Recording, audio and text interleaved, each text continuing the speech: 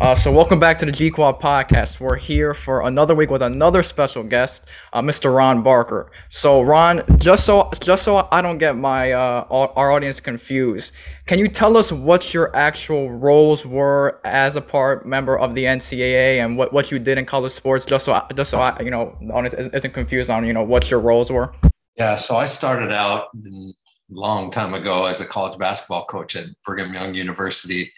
And I was on staff there a couple of years, and then I left for a while, and I got hired a few years later at the NCAA on their enforcement staff. So I had done computer crime investigations in Asia and South America and the US and had coached. And so they thought that I might be someone that would fit in with them. And they were, they're the ones who look at all the issues that come up in college sports.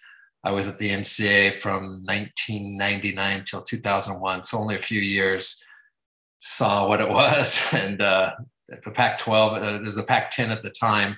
They were the only conference that had their own program to look at problems that came up, and so their person was leaving to become the head of the NCAA enforcement staff, and they hired me in 2001. I actually interviewed on 9/11, 2001 for my job, and I became the head of the NCAA, the Pac-10 enforcement division at the time, and I did that for 19 years until 2020. So you've obviously had many roles, and another role you have is an author. You have a new book called The Reluctant Player. So we'll obviously get to that. But you've investigated some of the biggest scandals in college sports ever, and which is what we mainly want to talk about on this episode. So just going through it, start off with I'm not sure if we want to go in order, but the main one that has come into news in recent weeks has been the Reggie Bush scandal that was reappeared in recent weeks. So talk about your experience investigating that. Yeah, so Reggie Bush, as you know, was a great football player at USC, and USC was rocking at the time. I mean, they were dominating everybody. And at the Pac-10, people, when someone dominates, then people start pointing fingers at them. And so at the time, I started getting calls from other conferences, from schools within the Pac-12, Pac-10, and right before the NFL draft, and Reggie's, I think it was his junior year, we got a call saying that his family had been taking on the take for years. And so I went with a law professor from USC, and we went down to San Diego where his parents were living, trying to talk to them to find out what was going on. And they refused to talk to us. And so I spent the next 3 or 4 years of my life dealing with this. And Reggie, to his credit, would not talk and said, Mike Garrett was the athletic director at USC at the time. And he pulled me aside and said, I'm going to tell you exactly what happened, but I'm also going to tell you why we'll never talk and why he will never talk and his family will never talk. And so he explained what had gone on and explained why they wouldn't work with the NCAA. And I told him at the time, look, if what you're telling me is true, Reggie himself really isn't culpable at this. His family had taken some things, but I think if he's honest about this, has no more eligibility. They can't do anything to him, and it will help USC if he comes clean with this, but he would not talk. So we went 2 or 3 years, had the hearing. And then a couple of years after he was in the NFL, he agreed to come in. He'd lost the Heisman by that time. USC had received some of the stiffest penalties ever. And he agreed to come in and sit down and talk to us. And we did about a 9-hour interview where he sat down. And even at that time, he was very protective of his stepfather because his stepfather had raised him. He felt loyalty to him. And so even though his stepfather had done something, he had done it with the hopes of starting a business, not with the hopes of, hey, people give me stuff. And Reggie was very protective. So even when he talked to us, he wouldn't tell us what his stepfather had done. So we never got the full story, but it was a mess. The NCAA wanted to get USC, the other schools wanted to get USC. And so when they went to the hearing, it was a 3-day hearing. Normally they're a half day to a day.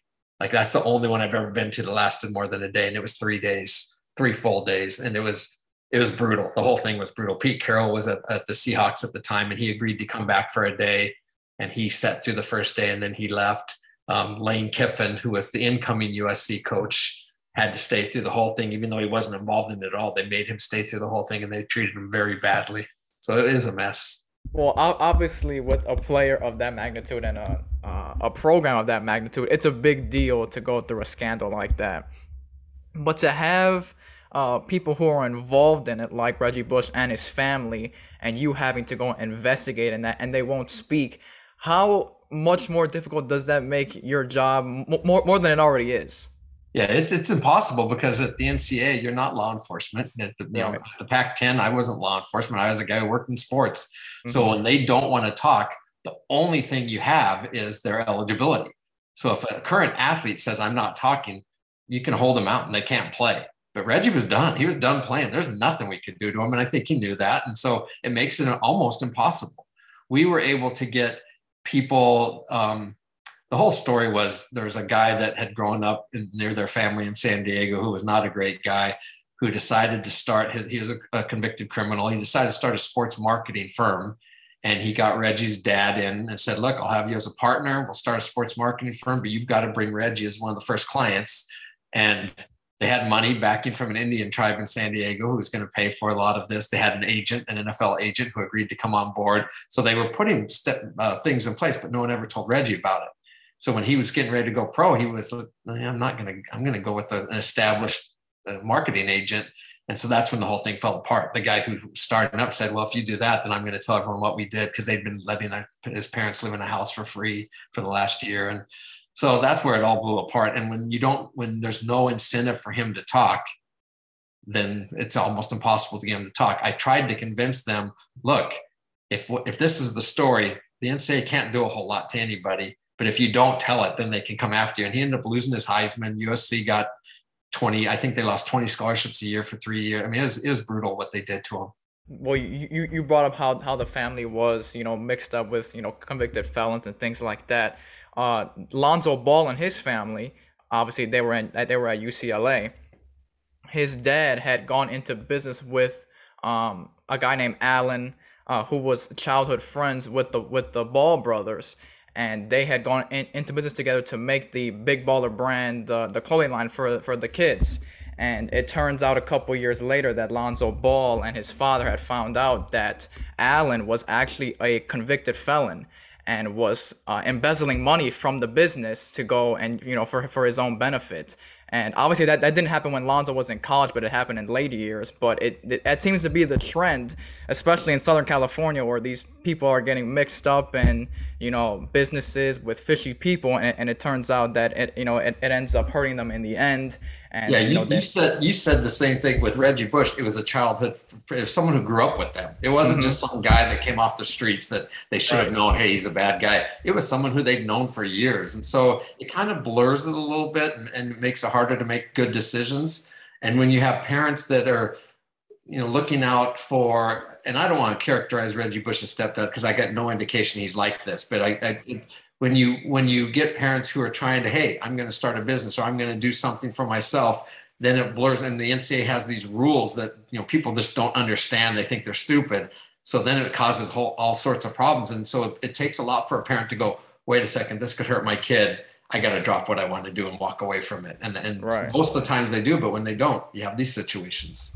Well, the news when it came out, the Allen person was a childhood friend of the kids that his son and the Ball brothers played in the same travel ball games. But the father was good friends with him as well. But he never knew that he was a convicted felon, and he had gone to jail years prior for the same thing that he was doing to the Ball family, which was embezzling money.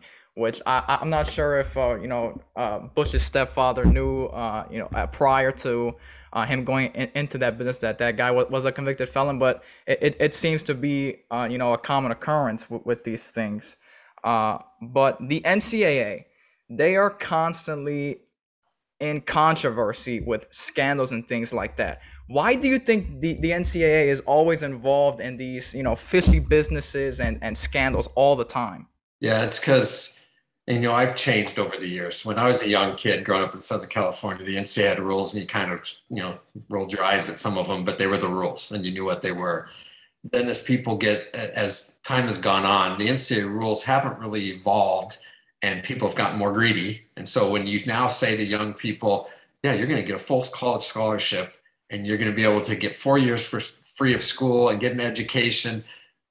In my day, that was a big deal, and it was worth a lot of money, and how much money you're going to make afterwards. Now, when you talk to young people about it, they kind of go, Psh. how much money the school's making off of those kids. And so it's a different mentality. The NCAA still has rules. They've come way, way, way off the rules in the last 5 to 10 years. Kids can now make money. They can do endorsements. They couldn't do any of that. So it was this whole view of amateurism. If you're going to play college sports, you're an amateur, no matter how much the schools were making. And when I was a young guy, coaches weren't making millions and millions of dollars. They were having a comfortable living, but they weren't getting rich. Now you have coaches making 7, 8, 9, $10 million a year. You can no longer look at a kid and say, yeah, you're an amateur. You know, these coaches are going to make 10 million. Your schools are going to make lots of money, but you're an amateur. And that's what's changed in the last 20 years. I used to really get upset with people who said, they should get paid, because I'd go, you know how much I would have given to get a full scholarship? Because I played basketball, but I walked on, and I'm like, if you had a full scholarship and you didn't have to work, and you had tutors and you had everything, and you can't fail if you try in school, if you're an athlete, because they have everything to help you. But I've completely changed now, because now I'm like, no, coaches, commissioners, everybody's making so much money. It's not fair to the kids anymore, and kids should get some of the money. So that's why there's so many controversies, because the NCAA has these rules about amateurism. Yeah, I had those same thoughts as well. I remember earlier when I had first gotten into college sports, I was the same way. I thought the kids were amateurs, because a couple of friends of mine had gotten college scholarships for full rides, and I thought that was good enough for them, and I thought that they shouldn't receive pay. But then when news started coming out that every time a college football coach became the highest paid coach, Nick Saban got a new contract to become the highest paid football coach, and he's making $10, $15 million a year each time a coach got a new contract. So, that was my idea, and now kids, are getting sponsorship deals. NIL is the new big thing these days, and I was happy to see that. But obviously, the NCAA makes way more money than they already do with the NIL deals that the kids are getting anyway. So at least they're getting a cut. You know what's happening though? And one story real quick. There's a kid who, I think he's from Texas, who signed, he was a high school senior, left his senior year in December, graduated early, and went to Ohio State. Signed an NIL deal for $1.5 million or something like that. Was on Ohio State's team this past season from December until May, when school got out.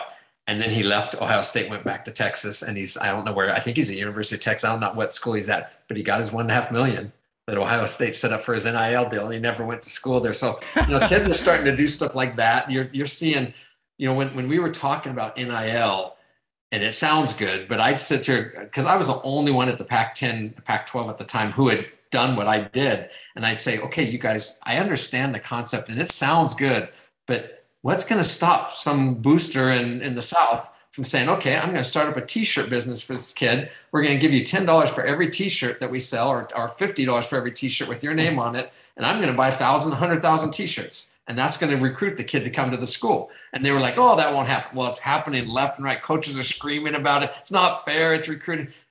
Anyone who had a brain could see that. But the problem in college athletics is you have so many people running things who never played, who never coached, and who don't understand what's going to happen. So they're looking at it from this high in the sky, like, oh, well, this looks great. Let's help these kids. And they don't think about what the ramifications are going to be. And it's a mess. It's a mess right now if you go talk to coaches. Obviously, there's pros and cons to the NIL deals, but it's a system that can be exploited by players who, like you just said, that one kid who went to college for a couple months, probably not even a full year, got his $1.5 million and then left. So obviously, it's a system that can be exploited, and obviously families are doing it too. And as we just talked about with Reggie Bush and the Ball brothers, it's mainly families that are embroiled in this controversy, and the kids are sometimes left out the loop or in the plans together, which brings up the whole Varsity Blues scandal. Yeah, let me tell you a quick story first. Another case. There's a kid. I'm trying to remember. I was at the NCAA at the time, so this is probably in late '90s, early 2000. And there's a kid who had no father, and his mom was illiterate. And he was a big-time college football recruit from high school. So his high school coach started going around to schools and saying, I'm helping him with his recruitment. If you want to talk to him, it's $5,000. If he comes to your school for a visit, it's X amount of dollars. And he got lots of schools to pay. And so we get into it and start talking to him. And The kid didn't even know his coach was doing this, the high school coach. The mom didn't know it. So I'm sitting in Memphis, Tennessee at midnight at a hotel talking to someone who was an informant who was the assistant high school coach at the school. And I said, "Why are you telling me this?" And he goes, "I was supposed to get a Ford Explorer and they didn't give it to me." So that's why he told us. It turns out that the case, they went after the coach and the assistant coach, and they used an old slavery statute that was still on the books saying he sold a human being, and they threw them both in jail. So stuff Oh, like that's been going on. So now with the varsity blues, you have parents who want their kids to go to the best schools or whatever schools they want to. It's going to be tough. Maybe they don't have the grades to get in. So they go to the coaches and they say, "Look, I'll donate $500,000 to your program if you put my daughter as the last person on your team and recruit her under the favored nation." Each school has so many athletes they get in that don't really fit academically. They're close, but they don't get there. But because they're athletes, they let them in. So that's what happened. Parents were paying. They had one guy that's from down in Southern California who brokered all these deals, and he'd find someone at the school that was agreeable to do this, an athletic administrator or a coach. They would bring in someone as the last member of the rowing team, and they'd make up all these fake pictures of them rowing where they never had rowed in their lives, and they'd get them on the school. And the coach is thinking, "Yeah, I'm getting $500,000 for my program." It wasn't even for himself or herself. It was for my program. People took money for themselves, don't get me wrong, but I know of cases where the coach took it thinking, "Okay, we'll be able to use this to buy more boats, to do the things we need to do. And it's not going to hurt me to have this one extra person on the team who's never going to compete for us. And she'll get into school and her family will be happy." So it's a win-win, and it blew up. It was huge. I remember we were going to the Pac-12 basketball championship, and I got a call as I landed in Las Vegas about this, and I was going, "Oh my goodness, this is going to be big." And then I remember thinking, what's the difference from back east, the people who are rich, who they name a building after them and they donate $50 million to get their kids into school? It's no different than that. It's just using sports now. And so it's been going on forever. And it's for whatever reason, people hated this and it went public. And you've seen people go to jail for a little bit of time. yeah. I was watching the Dan Patrick show, and they had Ed Orgeron on there, and he was talking about how he tried to recruit Adrian Peterson to USC when he was at USC, and Adrian Peterson uh, didn't want to go to USC because if he went to Oklahoma, his father, who was incarcerated at the time, could watch his games. So Ed Orgeron tried to get Adrian Peterson's father moved to a Mm. prison in Los Angeles so that he can watch Adrian Peterson's games. And he couldn't get it done, so Adrian Peterson ended up going to Oklahoma, having a nice NFL career. Now, that story has no money involved in it or no No. things like that, but it shows the extent of uh, what coaches are willing to do to get players and how much families weigh in on these young kids' decisions. Like you said with the Varsity Blues scandal, it's mainly parents who are wanting to get their kids into school. Yeah, that story with Ed Orgeron is actually a nice story that he's going to figure out for the dad to be able to watch his son. These coaches, what's interesting to me is if you talk privately and get to know the coaches, they'll tell you stories that you'll like your head will explode, but they'll never go public with it.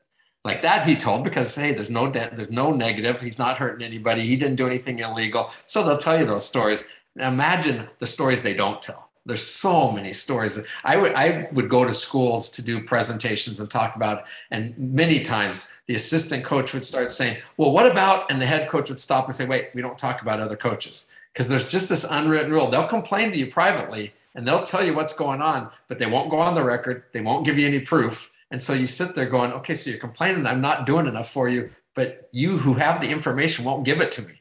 And so, it's frustrating. I'm sure it's definitely a frustrating job to be involved with that because obviously they have it's like a little club. They have unwritten rules where you share or you don't share. I was surprised that Ed Orgeron was sharing that story when I first heard it. It obviously didn't have any money involved, but it showed that the extent that a program like USC, who has been involved in these type of scandals themselves, would be willing to go to the lengths to get a player like Adrian Peterson and have his father moved to a Los Angeles prison just to watch his games. Obviously, they didn't get it done, but there's been serious scandals in the past. One thing that was just brought up today was Rick Pitino, and he was in the rumblings to get the Maryland head coaching job, and him and Louisville were and a bunch of scandals, not only one but a bunch when he first started, and then when obviously when his tenure there ended.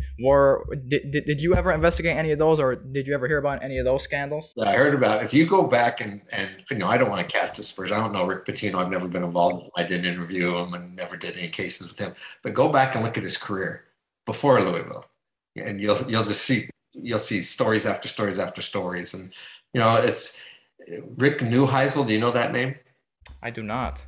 Now he's a commentator, I think, for CBS football, but he coached at Washington, Colorado, and USC. And you know, he was involved in one of the gambling. Like he had a group of friends, and they went out and they would bid on NCAA teams for basketball, and they would buy teams, and if the teams did well, they'd win money. And it had nothing to do with football, had nothing to do with recruiting, nothing. He was just doing stuff with a group of friends of his. But the NCAA had a big push at the time about no gambling. No, they had don't bet on it was the theme they had, and they had posters and things. They went out and lectured everybody. So when Rick Neuheisel got caught doing this, it was a huge scandal. If you go look at stories in the news, it was giant, and that I was in the middle of it all. He ended up getting terminated at Washington, and then a few years later shows up as the head coach at UCLA in our conference, same conference. And I'm thinking, so coaches can do these things. And again, what he's doing had nothing to do with recruiting, didn't break rules. It just was a gambling thing the NCAA had, but it became such a national story. And just a few years later, he's back in the conference at another school. I think you look at these coaches that have a history of this, they're going to get hired again. There's a lot of coaches that are good coaches, but they can't stay out of trouble, and they disappear for a year or two, and then they're back and they do well again. And so there's the NCAA and schools, and people talk about, oh, we need to stop this. But they keep hiring them. They're the ones that keep hiring them, keep bringing them back. And so, there's not much of it, except for the embarrassment of the immediate. And unless you decide I'm not going to do those kind of things, there's not a huge disincentive to do them. And with Rick Pitino, obviously he was beloved by the fans, and he was beloved by people that he was working with. When this scandal came out, and he left Louisville, he went to Greece to go coach the Greek national team and obviously get out of the public eye for a little while. And then he came back, and he's now the coach at Iona. But you see this all the time with coaches in the NFL, or even in college mainly. Every time their teams tend to do badly, they'll bring up these past scandals, to bring a little heat on them, because all coaches are, usually involved in, some some of these, bad businesses, or things like that, where they're doing things that are, twisting the rules a little bit. And sometimes they're not all involved in it directly, but it happened under their watch. And that's something that happened a lot with Rick Pitino, whether he knew about it or not, or whether he was ahead of some of them. Mainly he was. But I obviously don't know Rick Pitino either. I'm not gonna cast anything on him. But bringing that up about things happening under coaches' watches and things like that, one thing that was brought up in recent years with the movie that came out with Al Pacino as Joe Paterno, the whole Penn State child abuse scandal that went on, whether or not Joe Paterno knew about it or not, or whether he did know about some things, and then some things did happen under his watch and behind his back. Did you ever hear about any of that, and what happened with him? Yeah, so the person, right? I was at the NCAA during the time, and before that, they had an issue at Penn State. I don't remember what it was, and the woman that sat right next to me, who I trained, ended up getting it, and she didn't know who Joe Paterno was. And I'm thinking, how do you work at the NCAA and not know who Joe Paterno is? Right. And that used to drive me crazy. But when that whole thing with the child abuse stuff came out in Jerry Sandusky, looking at it from an NCAA standpoint, I used to argue with people and say, this is not an NCAA issue. It's not violating the NCAA rules. It may be deplorable. You may hate everything that's going on, but this should be law enforcement, not the NCAA involved in it. And people used to argue with me, attorneys, and I'd sit there going, show me what NCAA rule they violated. I mean, it's not an NCAA issue. And the NCAA ended up getting burned on it because they got too involved in it, and they shouldn't have. They should have let law enforcement deal with it. The NCAA made a rule a few years later about head coach responsibility. And so now it used to be, something happened under a basketball coach, and they'd fry an assistant coach and say, hey, and then assistant coach. There's a big article in Sports Illustrated way back in the day about all these assistant coaches who are now selling cars because they'd gotten burned. And some of them would say, look, I was supposed to be brought back. That was the understanding, but they never brought me back. And to think the head coach didn't know about it's ridiculous. So the NCAA put a rule in saying if anything happens in the program, the head coach bears the responsibility, which was at the time I thought, this is going to be interesting. The coaches were so upset about it. I knew, oh, okay, this is going to work. And so then it became at the Pac-10, I would go around to coaches and say, how do you defend yourself? Say a booster goes out and pays some family $100,000. You don't even know about it, but now you're responsible for it. What do you do about it? So we developed a whole program for coaches about here's things you can do to help yourself if that should happen with the NCAA. And then we had it happen where an assistant coach did something or a booster did something, and the NCAA said, head coach, you're on the hook for the head coach responsibility bylaw. And the head coaches would call and say, what do I do? And I'd say, well, did you do all these steps I told you to do? And 2 or 3 times they had done it, and the NCAA looked at what they had and they said, okay, you're released. We're not going to cite you for it. And so that's something that's still on the books. The head coach is responsible for the whole program, the actions of everybody under his or her program. Obviously, that does bring in some controversy because some things happen behind coaches' backs that they don't know about, but Yep. people view it as the head coach is the one running the ship. And if Yep. their ship happens to go down and it has nothing to do with, what they're doing, it still went down and it's still your fault. And, that can bring something into things like that.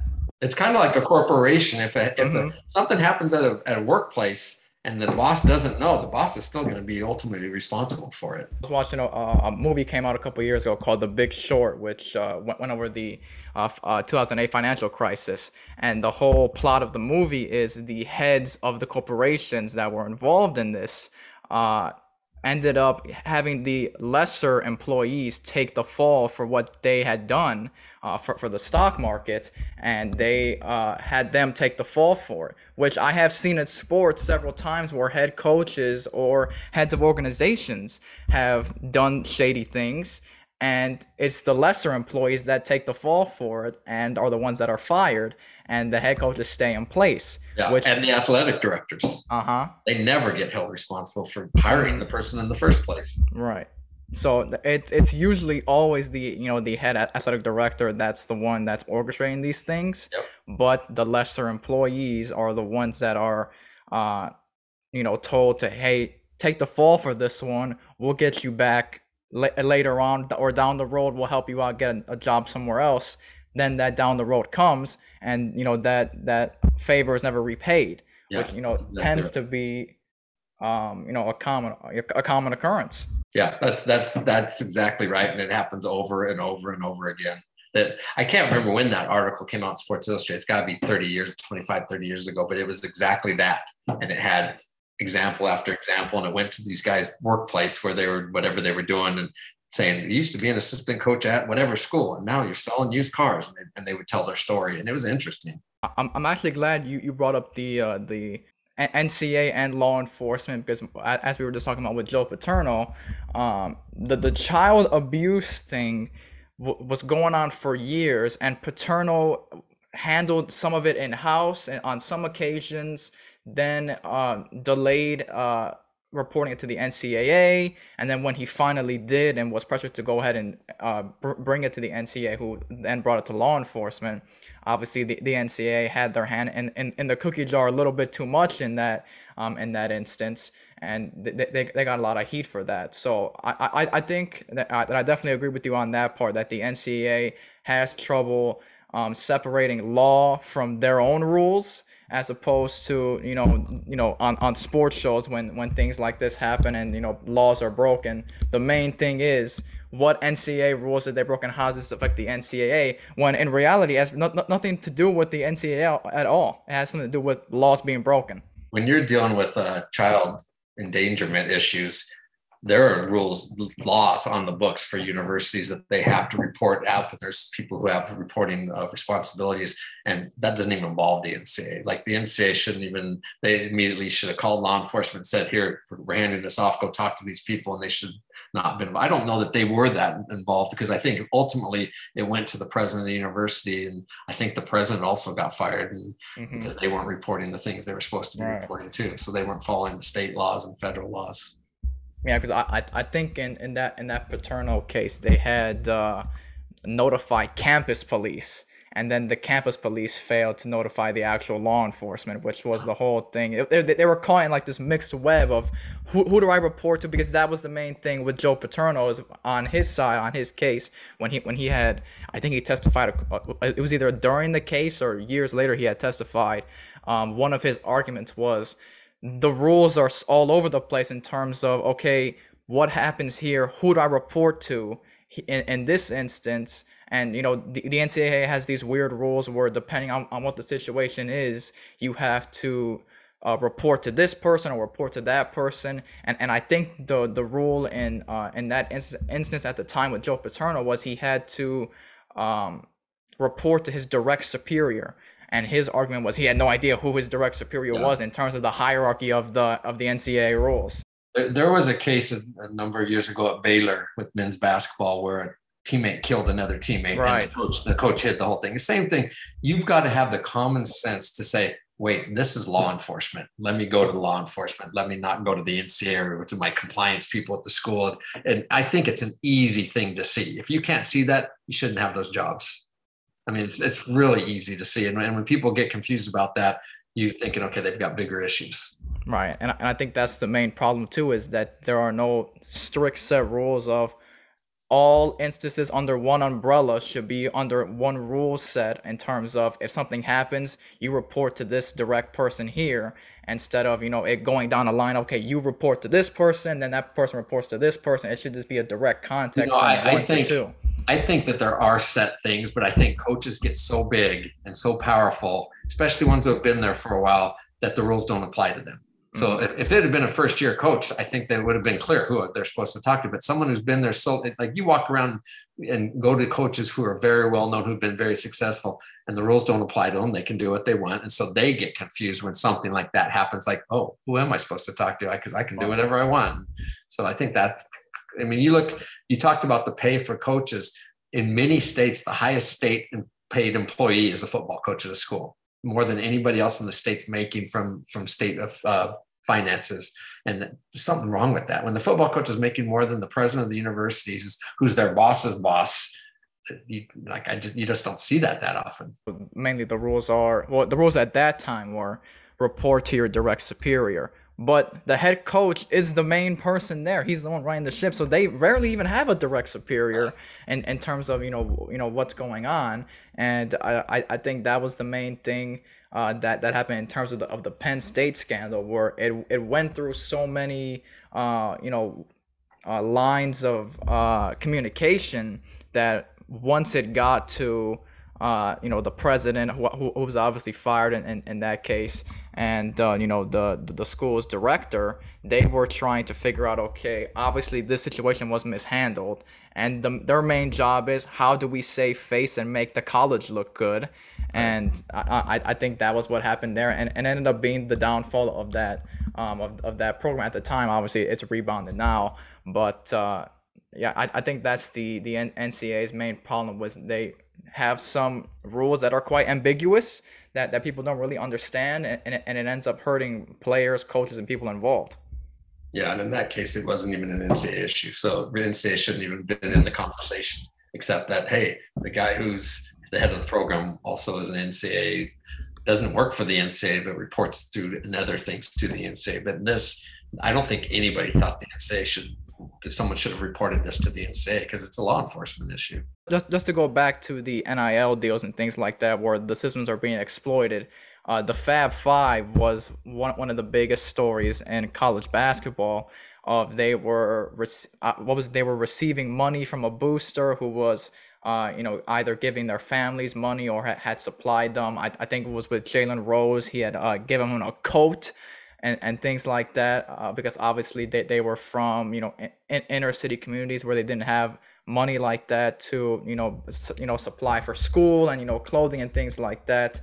What's your opinion on that now, with how the Fab Five were treated then, with how players are treated now with the NIL deals? Because I still think the Fab Five are still like their banners are still taken down. And I thought they just reinstated them not too long ago. I'm not sure about that though. I'm not sure about that. Yeah, I think that they gave them their wins back, but the banners are still down. Because one of them is the head coach now at Michigan. Right, Juwan Howard. Yeah. So The thing is, nowadays, what they received, it could be permissible. They could have worked out a structured deal and they could have gotten way more than they got.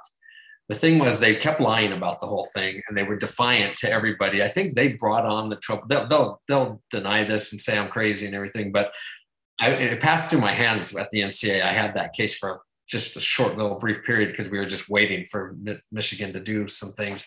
So I became the caretaker for a short while, and they just lied and denied everything. If it's one thing to come in and say, and I used to tell people this: if you do something wrong, or if you do something you don't think is wrong, but other people are saying it's wrong, if you come in and tell us what happened and are honest about it, we can figure out how to deal with it.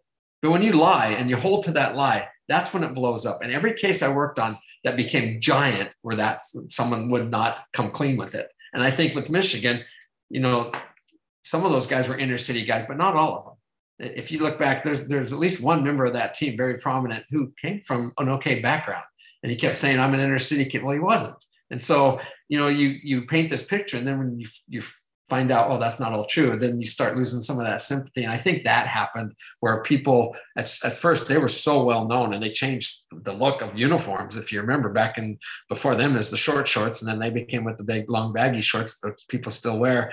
They changed a lot of things, and they were very popular. And they could have really taken it even further, but then they wanted to, I guess, push back a little bit and fight. And instead of just figuring out how to work the system to benefit them, they did things and then lied about it, and it became an antagonistic thing. And that's what happened. I don't think that, like, if you look at what they got versus what kids are getting legally today, it's not even close. They didn't get that much, but it was in a time where you couldn't take anything. I think that was one of the main things that led to that group's breakup was they were involved in this controversy, and all three of them were probably upset with the pressure that was on them, and they got mixed up in the lies that they were trying to cover themselves up and cover up the program and things like that. And then when you have success afterwards, like Jalen Rose has, you're embarrassed by that because you realize you grow up a little bit and you realize, oh yeah, that's not going to look good for me. My employer, ESPN or whoever, is not going to like it if that becomes the main story about me. So they want to bury it and just say, look, it was the past. I was young,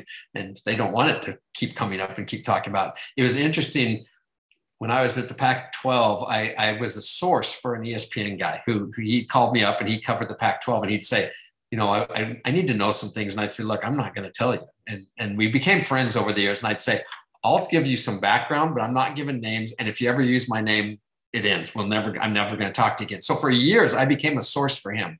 Sometimes I'd use it to say, I need to plant a story out there to help spur the case along. Sometimes he was just trying to figure out, and the stories that were being reported were completely wrong. So I tell him, this is wrong. This is what's going to happen. There's one famous case where everybody was saying what was going to happen. I said, that's not going to happen. He's like, how do you know? And I said, because I'm in the middle of it all. And he goes, if I say that and I'm wrong, it's going to bury me. And I said, look, I can't predict what the NCAA committee is going to do, but here's what's happening. And so he went on the record saying, it's not going to be as bad as everyone thinks. The penalty is not going to be bad. And he was right. And so from then on, we were very close. And he used to say to me, what do you have a problem with ESPN? And I'd say, ESPN comes on and does these 30 for 30s, or, they have something about how bad the NCAA is or how bad whatever is. And they're holier than thou. And they have 10 of their people are people who are in the middle of scandals, who used to be coaches and did terrible things. And now they're working for ESPN as on-air people. You can't have it both ways. You either got to be the ones who say, we're going to stand up for what's right, or you got to be the ones who say, okay, we're employing all these guys who did bad things. And, there's a middle ground here, but they wouldn't do that. So I used to point out that to him, say, okay, what about this person? He'd go, what'd they do? And I'd tell him, he'd go, oh, I didn't know that. And I said, yeah, you guys don't know half the stuff that your own people are doing. And so that's, for me, watching sports has changed. When I was young, I watched everything. Now I watch a game and I'm like, oh yeah, I know that guy, they did this. And so it changes how you watch games. I still watch stuff, but not as fanatically as I did. And now I root sometimes not based on ability, but on the guys I don't like, who I know are bad people. I want them to lose. It's not a good way to watch sports. It's kind of ruined it for me. I'm actually the same way. I brought up Adrian Peterson, and when I was a kid, I was born and raised in Chicago, and the Bears obviously play the Vikings twice a year, and I was a huge Adrian Peterson fan. Obviously, when I got older, he became involved in the child abuse scandals, and obviously that hurt a lot because he was my favorite player. And years went on, and I think he was asked when he went. He was either in New Orleans or Arizona, or I think he might have been in Washington. He was asked about his child abuse case. Obviously, he was taken to jail for that, and that case went through. And they asked him about his son, and they asked him how his parenting skills had changed, and he said it didn't. He said, I still do the same things. I still discipline my son with the switch. And it became really hard for me to root for Adrian Peterson ever again because of some of the things that he's done. And sometimes I'll see players where I'll read things about their past, and it's hard to root for them, and it's hard to not see them in that light. Especially Adrian Peterson, which hurt me. So every time I see an Adrian Peterson highlight, or like with Ed Orgeron, I hear that story about him trying to move his dad to Los Angeles. It hurts to see some of your favorite players, or players you thought were holier than thou, and sometimes they have their fall from grace, which has occurred on several times on many occasions with me. And I'm just glad to hear that somebody else has those same viewpoints, because I tell people the same thing. I'm like, I can't root for this guy anymore because of what he does. Like, it's against things that I believe in. It's against my morals. And every excuse I get was focus on what he's doing on the field. If he's if he's on your team, root for him. Or if he's getting you 1,000 yards per season, root for him. But it's both off and on the field for me. Yeah, it's also one of the things that being so close inside it, a lot of what gets reported isn't true, or is shaded in one way or the other. So I used to, like, people would, like what you're saying, they'd tell me a story about someone that they used to really like, and I'd say, oh, they're not a bad guy. This is what happened. That what's being reported is not true. And they'd go, well, how do you know? And I said, because I was there. I'm like in the interviews, doing the interviews of it. And so for me, it's only when I have firsthand personal knowledge of it, that's when it affects me the most. But like, I sit now and I watch, and I don't like the money issues in sports, not just college pro sports. It hit a point where all of a sudden the money became so important. And like Major League Baseball right now, having the potential lockout, an average person who's struggling to make ends meet is looking at that going, everybody arguing is rich. Like, I can't root for any of them. And it just affects the way you look at stuff.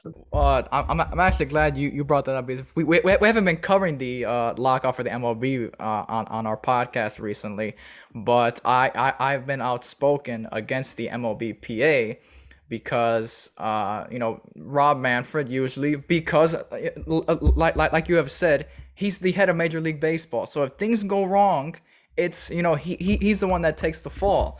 But I've seen reports and things that have came out saying that Manfred was the one who was bringing in the talks before the last year started to get a deal done, and the Players Association cut that out. And then before the World Series, Manfred came back to them again and said, let's get a deal done before the year ends, and let's have a season ready to go for next year. And the MLBPA refused to speak with him. And they did the same thing in 2020 with the COVID season, where they had arguments over money and things like that. And I think it's the same way. Everyone involved is rich. Obviously, the billionaires don't want to have a lot of money taken out of their pockets in terms of things like that. But you see these things with Derek Jeter, for instance, who just gave up his CEO job with the Marlins. He put in maybe $25 million of his own money to be a part of that organization. Got a salary of $5 million per year. That was reported in the press, but news came out recently that when he quit, it was actually $10 million per season, and he had doubled what he made to invest in the Marlins. So I think it's a big deal in terms of players arguing over money who are already very, very wealthy, or at least doing well for themselves. But it's a whole thing. For me, it's like when I was at the Pac-12 at the very end, I would sit there and marvel, saying, okay, we're making announcements about a green initiative. We're making announcements about playing the historically black colleges, which is these are all great things, but we're not talking about actual games and what we're doing. Like, when did all of a sudden we become the social conscience of the world and forget that, hey, we're here to play sports and entertain fans? That's what the college sports is. And so I think you have too many people that have their own agendas in pro and college sports, that instead of thinking, let's provide the best competition, that's what we're supposed to do. And then in our personal lives, if you want to be involved in causes, let's go do it. Great for them.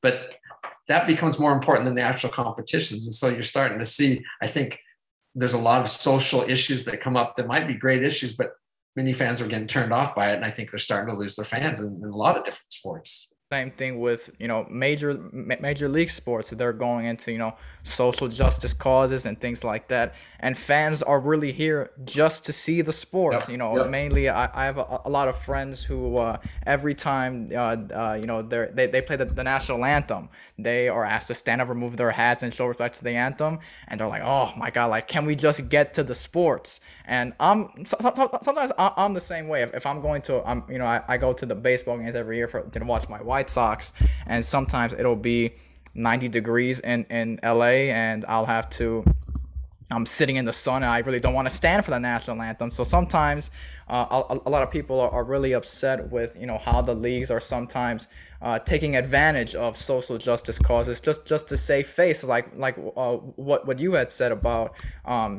leagues being the ones who take the fall for it, like the NCAA and the Fab Five. With what you said, was they're usually there to help, like you had said, with scandals like this, where if a scandal goes down and people are honest with you, the NCAA obviously doesn't want things like this happening under their nose, and do their best to, if you tell us the truth, we'll try to help all of us save face and get out of this clean. Yeah, my job was really unique at the Pac-12, that I would go and investigate and find out what had happened. And then we'd have a hearing where I'd present the facts of the case. And so I was at odds with the school, but then I'd turn around and go to the NCAA hearing, and I'd sit at the school's table helping them defend themselves. But when you do that, you really get to see both sides, and you get to understand, okay, what are the feelings going into this? And so it helped me to understand, like, hey, sometimes I looked at it one way, but the coach looked at it a different way, and I got to understand their view. It was, I don't know of anyone else who had that role, because no other conference did it. I was the only one who did it in the whole United States. The attorneys who represent the schools are fighting for the schools. The attorneys who are representing the NCAA are fighting for the NCAA. So there's no one really in the middle. And I really got to be where I could see, even when I tell coaches this, if you did something wrong, just tell me, and we'll figure it out. You may get penalties. I'm not going to lie to you. I'm not going to say, oh, that's okay. I'm going to tell you, yeah, this is what you did wrong. Here's what we're going to write up about it. But this is what you need to say at the hearing. And you're going to have a penalty, but we can lessen the penalty if you're honest about it. Once you lie and continue lying to me, then all bets are off. And most of the coaches got that. And at the end, I even had schools when I was at the NCAA who I was prosecuting who would write to me afterwards and say, thank you. You were honest. We didn't like what you said. We disagreed, but you were honest and told us what you're going to do the whole time. And we appreciated that, because you didn't change things in the middle of, you weren't trying to burn us. You were just trying to present what you thought the facts were. And so I think that's how the job was. When you get the NCAA wanting to bury somebody, which happens from time to time, then it loses all perspective, and the schools get really angry about it, and they can't defend themselves from it. My main question for you is, you said that you were with the NCAA and the Pac-12 up until last year. Am I correct about that? Right. What made you leave, and what happened there? Are you retired now? Or what's the whole deal with that? Yeah, so the Pac-12, we had a commissioner come in about 10 years ago, and it changed from we're here to help the schools to we're a money business. And he wasn't a college sports guy, didn't know a lot about college sports, threw out everything we did, and then redid some of the same things and made the same mistakes instead of learning from it. Brought in people that weren't college sports people, and I really started not liking being there. During COVID, it hit, and they came in and said, we're not playing games. We're losing $5 million a game for football, so we're not bringing in money. We're going to lay everybody off and terminate some people. They terminated only the older. I was third in seniority, so me and the guy who was second in seniority got terminated, and everyone else got laid off. Like, they just didn't have a job, weren't getting any income. At the time, I was happy that I got laid off, because I was going to leave anyways at the end of the year. So it just sped it up a little bit. They paid me very well to leave, so that was good too. I now consult with people. So like schools, then, because I have a reputation, I've been around a long time. So I get individuals and schools calling up saying, hey, we're in the middle of an NCAA issue.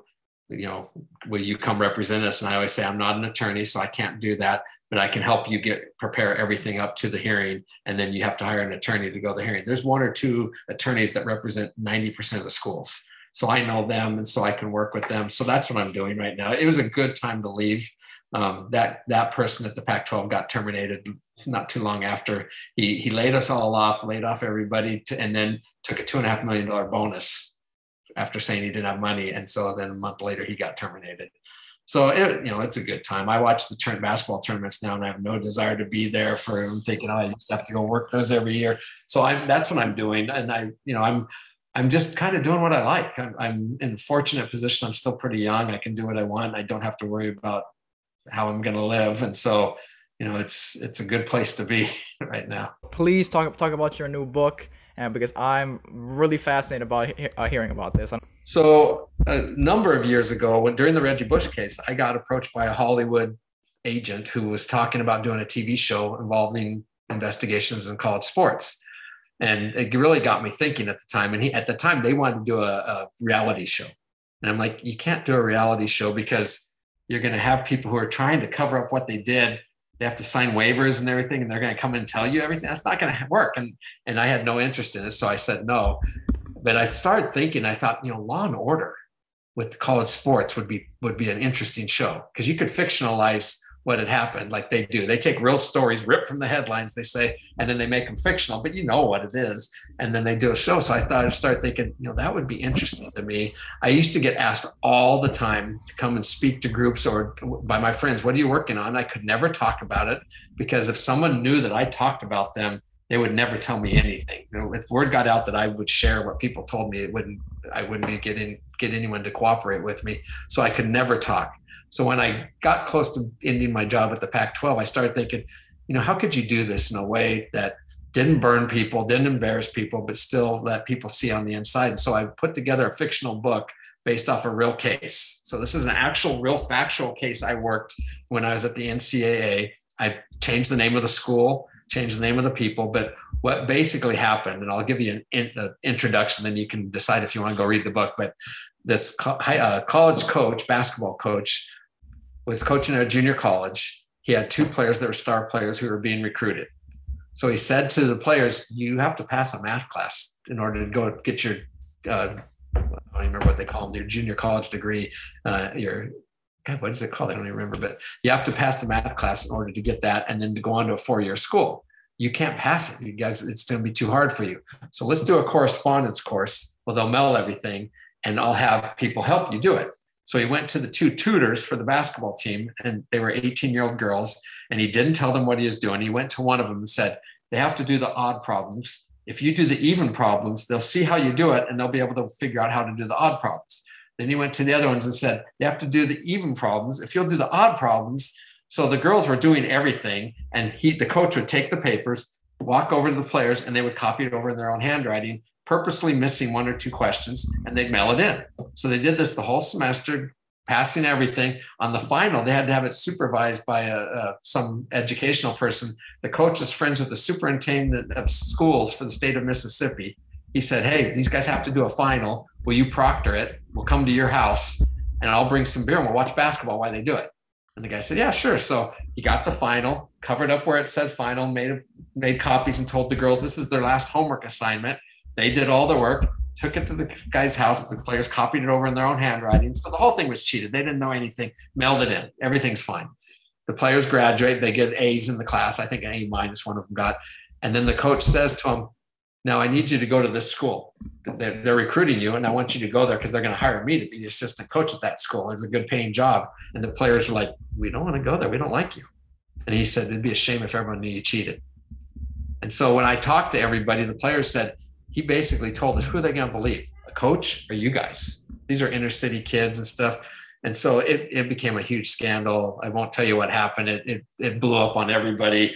And one of the girls, the tutor's dads, threatened to kill me when I was trying to interview him. He's like, my daughter did nothing wrong. And I said, you can sit in here, and if you'll just be quiet and let me get into it, you'll see what happened. And you'll know I'm not trying to hurt your daughter in any way. I just need to let her talk about this without prepping her beforehand. But he wanted to kill me. And so it became very interesting. So that's why I made this a fictional book, and I have it on Amazon right now. It's called The Reluctant Players.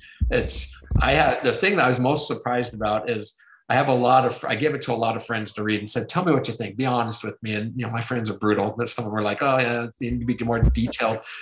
I had 5 or 6 women say to me, I don't even like sports and I love this. Like, it's really interesting. And knowing that it's true, like, really made me want to know more about it. So I did that one. It's been somewhat successful. And I'm working on a second one now. That was a story where a football player was having an affair. He was a 19-year-old inner city kid having an affair with the head of compliance at his school. It was a 31 or 32-year-old woman, and she was helping him get extra money. And in the middle of the case, he killed somebody. And so I got a call on the Saturday morning from the school saying, hey, so-and-so killed somebody. And I thought he killed the woman, but it didn't. He turned out he killed a former player athlete from the school over a different matter. But so these are the kind of things you don't hear about. Nobody knows about them. So I can tell them and nobody will be able to point the finger. I tried to write the USC case up as a fictional. I wrote a whole book and my wife said, you had to leave out too many details. It's not good because there's too many things that are left out that I have questions about and I can't do it because everyone will know who it is. So I just shelved that for now, but I think I can do these for a long time. I have 10 or 15 books that I can write, no problem. And I usually do one every 3 or 4 months. So I think I'm going to do this for a little while. And I go speak to corporations now. That's a big thing for me that they hire me come out and in a small corporation, I can tell more intimate details and kind of reveal some names, but in a book, I don't want to do that. I think that the thing that is most interesting about your job is that you're the one that has to investigate these cases, but at the same time, you're working for the company or the organization that is being investigated, as opposed to just being a lawyer or a detective who goes out to find the stray facts and solve the case, no matter what it takes. So at the NCAA, you're always the enemy. You investigate Right. one school and you'll never see those people again. So it was Right. different. When I got to the Pac-10 and Pac-12, it became, you're dealing with these people. You see them. I go to meetings 3 times a year with them. I see them on their campuses. So it was completely different. At that point, it's what you're saying. Like, I'm investigating them and I'm also then turning around trying to help them. And Right. it took, I honestly can say the best compliments I ever got from schools were the ones who knew me said, you come in here, we know what you're coming for, and yet we don't have bad feelings towards you because you're honest with us and you lay it out. You don't blow smoke in our face. You tell us if we do something wrong, you tell us. But at the end of the day, we trust you. Like Chip Kelly was at Oregon at the time and they had a big issue and I didn't even know him. And he pulled me aside and said, I feel like my own school's setting me up. And I go, why? And he said, because they're not telling me what's going on. And I said, well, the NCAA asked them not to. And most schools still will, but Oregon decided to follow what the NCAA asked them to do. And I said, you've done nothing. What you did was wrong. Like you did commit a violation, but it's something everyone's doing. And so it's not going to play as bad as you think it is. Just keep being honest about it. As it went along and it unfolded, they got in some trouble. They had some penalties, but he sent his attorney back to me, his agent back to my office, who just showed up one day and knocked on the door. And I'm like, he had left and I think he was at the Eagles by then. And he said, hey, I'm just here to thank you for him because he said you were honest. You didn't lie. You didn't sugarcoat it. You told him he'd done things wrong, which he doesn't hear from people. And he appreciated that. That to me was like, okay, I'm doing my job. I had people that were upset with me, but they knew why they were upset with me. They weren't upset with me as a person, but with what I was doing in my employment. And that, it was difficult because you saw all these people, they became friends, but they still, when they did something wrong, you had to deal with it. Well, I think that's all I have for Ron, and I just want to say that we appreciate you having you on. Hopefully, we can have you on again because you're full of these stories, and when your next book comes out, or if you're in the middle of it, we would love to have you back on. But we definitely appreciate having you on. So once again, the reluctant player. Players with an Reluctant S. Players, excuse me, will be link in the description to go buy that book. Everyone go buy Ron's book, and hopefully we see a lot more books from Ron because he's had a very interesting life, and for him to go out and make this fictional and still have all of these cases in mind, I think it's great. So everyone go ahead and check that out. So that's gonna do it for this week's show. Don't forget, March Madness is coming up. It's coming up soon. It is March. Madness is here. So if you're going to be betting on March Madness games or betting in general with the NBA playoffs coming up too, use our code on BetUS when you join. When you join BetUS and you use code TheGQuad, you will get a 125% sign-up bonus. So go ahead and check that out as well. If you're going to any of these games, Use code GQuad on SeatGeek for $20 off your tickets on your first purchase. So make sure you guys check that out as well. And big announcement we got right now, we are going to be releasing our own March Madness brackets. So you know how every time March Madness comes out and you go online to print out your own brackets, you are going to have the ability to print out a March Madness bracket that is strictly G Quad branded. So we're going to have all the teams on there, but it's just going to have G Quad branding on it. So if you guys want to check that out, we will be sure to leave a link for that when it comes out. Obviously, we don't have it out right now because the teams aren't all announced yet, but it will be coming out soon. So get ready for that. We're gonna have a lot more guests for you. We got a lot more people on the show, and we're definitely excited to have guys like Ron who come on the show and are willing to share their stories. So we appreciate everybody for joining us this week, and as always, have a blessed week.